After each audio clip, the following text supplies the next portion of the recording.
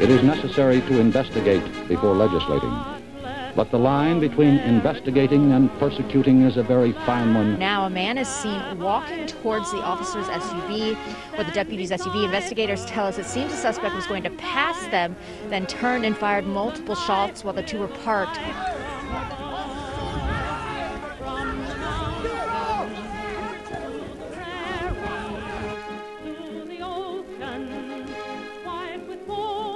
Multiple locations that have been burning in Kenosha, Wisconsin. Madam Speaker, my colleagues, my fellow Americans, I rise to support the impeachment of President Donald J. Trump.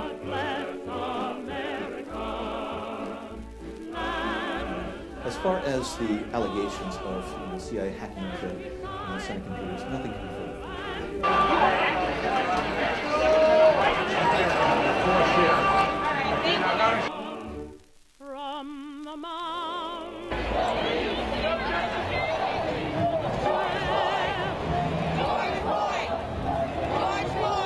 Pain could be volatile, and I'm about to talk to him about allegations that he was involved with prostitutes in Moscow and that the Russians taped it and have leverage over him.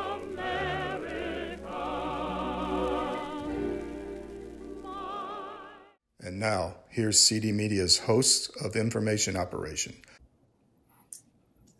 Welcome back to Information Operation. Today we are extremely lucky. We have three professionals, former warriors, or still warriors, I may say, and Service Academy graduates to talk about what's going on in the military and specifically in the Service Academies, Air Force and Navy primarily, and we'll also get into West Point. Today we have Lieutenant General Bishop, Rod Bishop, who was the 3rd Air Force Commander in Europe. We have Scott Sturman, who is a 72 Air Force grad, I believe, and a former practicing physician, and Tom Burbage from the U.S. Naval Academy, who was a test pilot. And I'll let you tell us what you're doing now, Tom, because I forgot to ask you. But the article that came out recently on critical race theory at the Air Force Academy, which one of the instructors was shown to be promoting it actively in the classrooms, I think was a game changer as far as waking people up to what's happening in our service academies and especially our beloved alma maters. And I'd just like to talk about what your thoughts are on that. We'll start with General Bishop. Go ahead, sir. Well, my thoughts are along the lines of an email that went around last week. Was it never ends. It started, less than a month ago with a video that appointees sent to us, with many of them wondering, gee, am I really going to the right institution? Is the academy really for me? And that, for your listeners, since they can't see the video, as one retired 2-star wrote me a note, there's very much indeed an expectation that anybody coming to the Air Force Academy had better be a Black Lives Matter supporter. And then it was followed by a book that was given to every single in-processing basic cadet, written by George Takei. Well, I didn't know who he was, but my wife did. And when she read the article, she jumped out of her chair. And I was in a phone conversation, and she says, stop, look at this. And I said, well, maybe it's a good book. She said, no, you don't understand. And so after the phone conversation, she sent me all of this background material on George Takei. Some of our members went out and bought the book and reported that it seems to be a book aimed at educating young in-processing cadets that America is systemically racist. And then follow it with, I think was a surprise to all of us, because we've looked hard and we've been digging and we've been asking the cadets. So that article that came out yesterday, the day before, on the existence of at least one class where they're actively teaching critical race theory was somewhat of a shocker. I got a phone call yesterday morning from Lieutenant General retired Mike Gould, former superintendent, and now head of the AOG, and his comment to me was, this is going to make that Black Lives Matter video look like a walk in the park. Yes. So that's kind of how I feel about it. I'll turn it over to the other guys, and then we can talk about what we're doing about it. Tom, at the Naval Academy, you've had very similar issues with You were involved in one legal case recently, but to get us up to speed on what's happening at Navy in relation to the same issue. Thanks, Todd.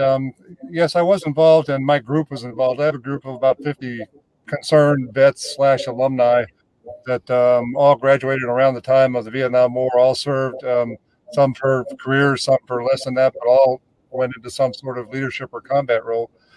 And we were really kind of ignorant or not really aware of what was happening inside the service academies, very much aware of what's happening in the schools. And I guess we shouldn't have been surprised that some of that was matriculating up into the service academies. But as we went through the legal case that you referenced, we got a pretty unflattering glimpse into what was actually happening at the leadership levels in the academy.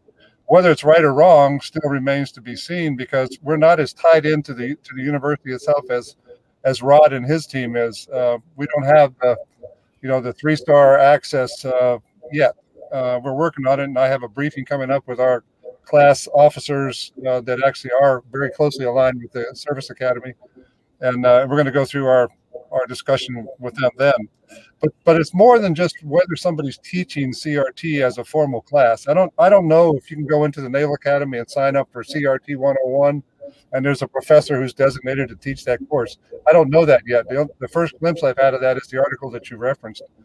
But I can tell you from what I've seen that there's a culture that's being developed inside the school body that seems to be very much influenced by that ideology. More separation than unity, more, sort of the racist mentality has sort of inculcated into the school as far as we can tell. When you look at the bodies that are associated with service academies, whether it's the incoming enrollees that Rod mentioned who are being influenced before they get there, or the current midshipmen, which by the way is about a 4-year period of your life. And if you think about the 12 to 13 years before you get there, and you think about the 40 or 50 years after you get there, it's a very small part of your life. But most of us that have gone through that, which all of us have, sort of feel like that 5% of your lifetime may have been the most influential in your lifetime. And so that's why it almost carries a higher level of concern than almost anything else that we're all doing. So I think that's why you're seeing the rallying of the particularly the alumni and the vets, against what we see happening, which is clearly going to influence the warrior culture as we knew it and grew up with it. Yeah. So right now we're trying to get better aligned with the school. Let's find out what's really going on in there. It's a little hard to do. Oversight groups that have responsibilities for looking at those kind of things don't exist. The Board of Visitors phenomenon was all terminated. Hopefully it'll be reinstated. The congressional oversight committees that are also have some responsibility are starting to ask the right questions. So there's a groundswell of support that's growing about it. One of the things that gets thrown back at me a lot is, well, this is coming from the top. This is being force-fed down from SecDef and the White House and things like that. So we're just going along with it. Well, that's not good enough for us. It's just not good enough. That doesn't mean you can't challenge it and can't say that's wrong. And I think you're seeing that on a lot of fronts right now. Well, the Nuremberg excuse doesn't work in this example either. No. The just following orders. Scott, what are your thoughts on the article and what's happening at USAFA? And you've had some experience with West Point as well, since our West Point representative was not able to come today. Yeah, Taki's article, I thought that the basic cadets would be exposed to Taki's article, I thought was quite concerning. Think about this. I mean, you have a lot of young men and women that are steeped in civilian life. They're being first introduced into the military. And the first thing they see is a cartoon pamphlet written for the 12 to 17-year-old age group that talks about another blight on American culture. The dean of USAFA actually made a statement lauding the choice of this particular resource for basic cadets. My question was, if Japanese internment is an important issue, and I don't mean to downplay that, why not highlight someone like Daniel Inouye, part of the 442nd, most highly decorated group within the history of the U.S. Armed Forces, Congressional Medal of Honor winner and senator, who basically overcame all these odds to become a great American. That's the message you want to send. And when the dean will go ahead and say that Taki's book is satisfactory, I think is appalling. Now, to get on to the article in the Washington Post, the associate professor at the Academy who printed that used the word oppression within the first portion of her article in the Washington Post. And if anyone has read Delgado's book or looked into critical race theory, the words repression and regression are common themes in this. And she can talk about all she wants about inclusion, humanity, equality, but I think these are euphemisms really for a culture that is steeped in neo-Marxist ideology and also says that racism is permanently ingrained within the American culture. It cannot be solved and the system needs to be overthrown. This is deeply concerning, and particularly if the academic establishment at the military academies are going along with this. So that's why the public and the military establishments needs to know what's going on behind the scenes. General Bishop, thank you, Scott. Completely agree with your comments, and we want to talk about maybe again on another show those other examples. But General, where do we go from here? STARS, which is STARS, STARRS.US, is the group that has been formed to educate the American public on CRT in the Defense Department. But what is the cause of action? How do we fight this in your view? Let me take it from a more strategic level and then come back to the Academy. Mm-hmm. So just before getting on this podcast, Scott and I were having a conversation about kind of what we see as the vision of the future for STARS.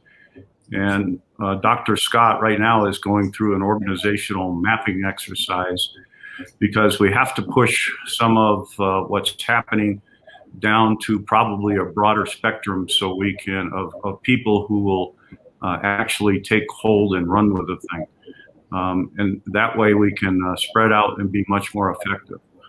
I think at the strategic level, I would say, first of all, Todd, thanks so much to you. The strategic level in our mind is the American populace, Congress. And you have been an instrumental piece in helping us get the word out. And we very much appreciate that. And you can see, if you just look over the last couple of months, I mean, we are at STARS are not taking anywhere near, any close to being the entire credit for the national dialogue that's happening on CRT, but we know we have played a part. The conversations and the relationships that we've struck with key members of Congress. We've all seen Senator Cotton almost nightly on TV speaking up against this poisonous ideology. The fact that we've been a part of his team basically since last October, we've seen paid big dividends. We started, I think, the conversations that we've had with his MLA gave them the idea to, hey, let's start a whistleblower website, because we had, as you know, started to collect our own website. So I think, all of this is coming together at the strategic level. At the operational level, which we consider to be the Department of Defense, I have asked people, how could we have been more effective over the last several weeks with the testimonies of Austin, General Austin, now Secretary Austin, and General Milley. I mean, that we have definitely made an impact there with questions we've asked. And it's interesting when you communicate with somebody to see people kind of say the same thing on primetime. So we've raised this to the Department of Defense level way better than I could have ever imagined. So now let's get down to the tactical level, which we consider to be the academies, but the other accession sources, and not just officer accession sources, but how about the young minds of the accession sources that are in processing, our sailors, airmen, Marines, and soldiers? How do we get out to them? What's being taught at those levels? What's being taught in ROTC? Yes. So as we formulate a more structured organization, we hope to be able to take those on. I think you were the one early on, Todd, I believe last November, that said, wouldn't it be nice to form somewhat of an organization loosely tied together with other service academies? Well, you see, we have Tom here on this video with us, and I think we're manifesting that vision that you had. So now let's take it straight to the academy. I think I've sent all of you which was kind of shot one across our bow, or across General Park's bow rather, in terms of what that article is going to produce at the national level. I think, Rich, General Park, why are we still doing this? And so I'm going to follow that up with today. And here's another thing that I think we need to do more of, is we have a number of Black members. And the next letter that you'll see from me going to General Clark is a letter that our Black Board of Directors member sent to me this morning. So I think when it's coming from people of the same community, and his letter I read aloud to my wife, and she goes, wow, that is really moving. So if we can, I don't want to use the word use, but if we can get our Black population and our women more involved, I think the message will spread to a wider audience, because, look at the four of us. We're old white men sitting here. So that's certainly one thing we want to do. Another thing that we have in formation right now that Ron Scott, Mike Rose, and I are working on is starting our own academy affinity group. And our target group is every single graduate who believes in the Declaration and the Constitution.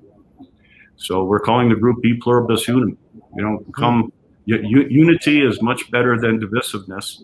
Come and be a part of our group. And I think then the AOG is actually going to be in a position of trying to help us. Now, I understand the AOG, as Mike Gould told me yesterday, gets probably not quite as many, but gets a lot of people weighing in with them who feel like critical race theory should be taught. So we probably won't get the entire graduate population in our affinity group, but we're sure going to go after them. You may have heard of the organization, Todd. I don't know if you and Kendall Qualls ever connected, but here's a Black man who has stood up a nonprofit to essentially educate the Black community that, hey, it's up to us to kind of take charge of our own future. And he's on our board of advisors and says, any way I can help you. You can see we've reached out to the incoming class, because as I've told the parents of the incoming class, we're only as good as the information that we get as to what's going on. And as Tom said earlier, it's tough to get that information. Yeah. So those are a number of things that we have kind of in the works. I think we've made some progress. General Clark has gone from, I believe, in the message of the Black Lives Matter video to an email he sent me on the 4th of July that said, I think I understand your position. And if you've read the email I sent him last night, it's hopefully we can eliminate that word think. Because this is way more than my position. This should be the position of anybody who loves our country, who loves our military, who believes in cohesiveness and unity and not divisiveness. Tom, several years ago when we were having all these ship rammings in the Pacific with U.S. naval vessels, I couldn't help think at the time that there was a leadership problem and that there was something was wrong in how the Navy was operating. And I couldn't help think back to the training and possibly, pushing social justice instead of how to stop ramming ships in the middle of the night. What are your thoughts on that? Where is the Navy at this point? We're in the Pacific and we've possibly got a fight on our hands. What are your thoughts? Well, I think any distraction from the mission of the service academies, and I look at the service academies as a link in the chain, so to speak. You have the best and brightest high school kids that want to make a difference in their life. You have the service academies developing leaders, and you have the active duty and then alumni retired group. It's one big, huge family of people with like-minded thoughts, we think. Now we're finding that maybe it's not all like-minded thoughts. Time spent away from teaching and inculcating the basic mission that's always been there is important to all of us. You know, I want the Naval Academy and the Air Force Academy and West Point to be the premier institutions in the U.S. for developing the future leaders, not just in the military, but in government and in industry. And that's sort of the track record of the Service Academy. So are we losing that with the lack of focus? Are we losing that with the division-oriented, you know, curricula or culture, maybe a better word, because I don't know exactly what the curricula is. I don't know. The group I'm with is absolutely right around the Constitution and the oaths we took when we went in, and I think all of us are, and all of us that think like that are. But I sense there's other things now that are influencing where we're trying to go, including that there was an early spat of information about a new oath that people were going to take, and I actually saw a video of the West Point oath for all the incoming plebes. I don't know if you saw that on YouTube, but there's words in there that are definitely were not in the oath that I took. You know, so there's been some infiltration, if you will. I think the other thing that gets confused is there's a difference between studying an ideology that you may be called on someday to mount an attack against or to lead an issue against, versus indoctrinating people in that ideology. Yes. It's almost like the words matter thing, you know. I mean, you have to understand what's actually happening. Are people being indoctrinated, or are we studying it to get a military advantage sometime in the future? That got confused in some of this testimony that was going on last week, I think, by the guys at the top. You know, my group is we set up a web page now. We're going to link it to Rod's. We've got a Facebook page. We plan to now just start to expand the awareness circle. You know, a lot of what's going on right now, and it's very frustrating to me, is people are not aware of what's happening. You know, even people that recently were in charge of the service academies. I've talked to several superintendents from 2 or 3 or 4 ago that, we've heard some of that, but we're not, you know, we're retired now. We're not really into trying to influence that. That's somebody else's job now. Those kind of responses come back, which are very concerning, I think, to all of us. We're more emotionally involved in this whole initiative, I think, than a lot of people that should be involved. And it's difficult to get that group energized, you know. So we're trying to do what Rod described. We're trying to do the strategic side of how do we fit in? How does the Naval Academy fit in? How does it fit in with the sister service academies? And how does that fit in with the bigger military? How do we get congressional interest in trying to work some of these issues? And then the tactical side, how do we expand the circle? How do we get more Naval Academy people involved? I got a call from one of Rod's guys yesterday. He said that there are a lot of Navy people signing up for STARS. I think that's great. They probably are not aware that we're in a parallel act, and we'll link our stuff together, and then we'll grow the community of interest. You know, so.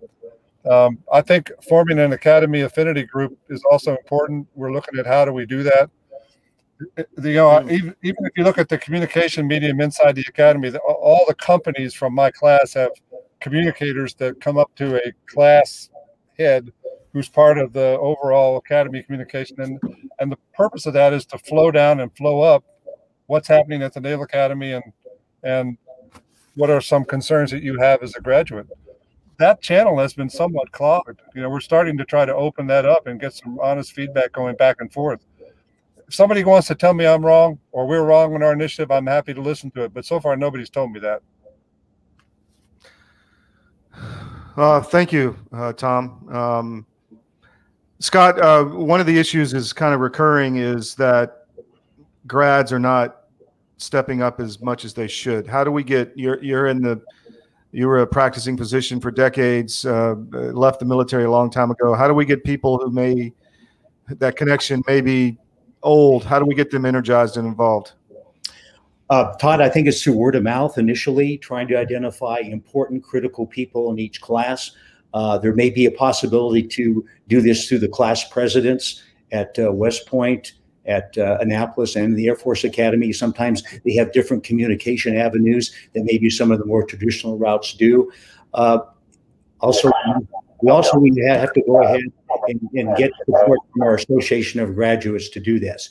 You know, this is sort of an interesting day because this is the day that the Declaration of Independence was first read publicly to the United States. It's also the day where the National Teachers Association has gone full on as far as supporting critical race theory. So these young men and women who are going to attend academies are going to be subjected to this type of propaganda by the time they enter Annapolis, West Point, or the Air Force Academy. So this is an important message to try to get out to our classmates. The STARS newsletter is really become an excellent format. The quality is absolutely superb. So I think our window to the world is something that we should be proud of, and we should use that, encourage people to sign up for it, get other peoples to go ahead and get the newsletter as they can. So that's our task, is to get the message out, because we have a strong message. We have a message that most Americans agree with. And we should never realize that or think that we're in the minority when it comes to this. I completely agree. Well, we're approaching a half hour. I'd like to make this recurring over time, but does anybody else have anything else they want to get out there before we shut this down today? Anyone? Todd, I would just say you brought to the table here two of the most powerful people, i.e. Scott and Tom, because they are two of the best writers I've ever seen. And, you know, this, Scott just said that this is the anniversary of the signing of the Declaration, or the first time the Declaration of Independence was read. It's also the anniversary that we first became aware of the Black Lives Matter video. So we've been at this exactly a year today. And it is impressive, I think, looking back on how much progress this group of people have made. But we need people like Scott and Tom that can write so pithy. I mean, I love the way Tom can put, I mean, here's some of the words that Tom's put together. Words are the new battlefield. The social fabric has been infected by malware. The fight is not over there, it's right here. I mean, those are thoughts that capture the minds of people who are unaware.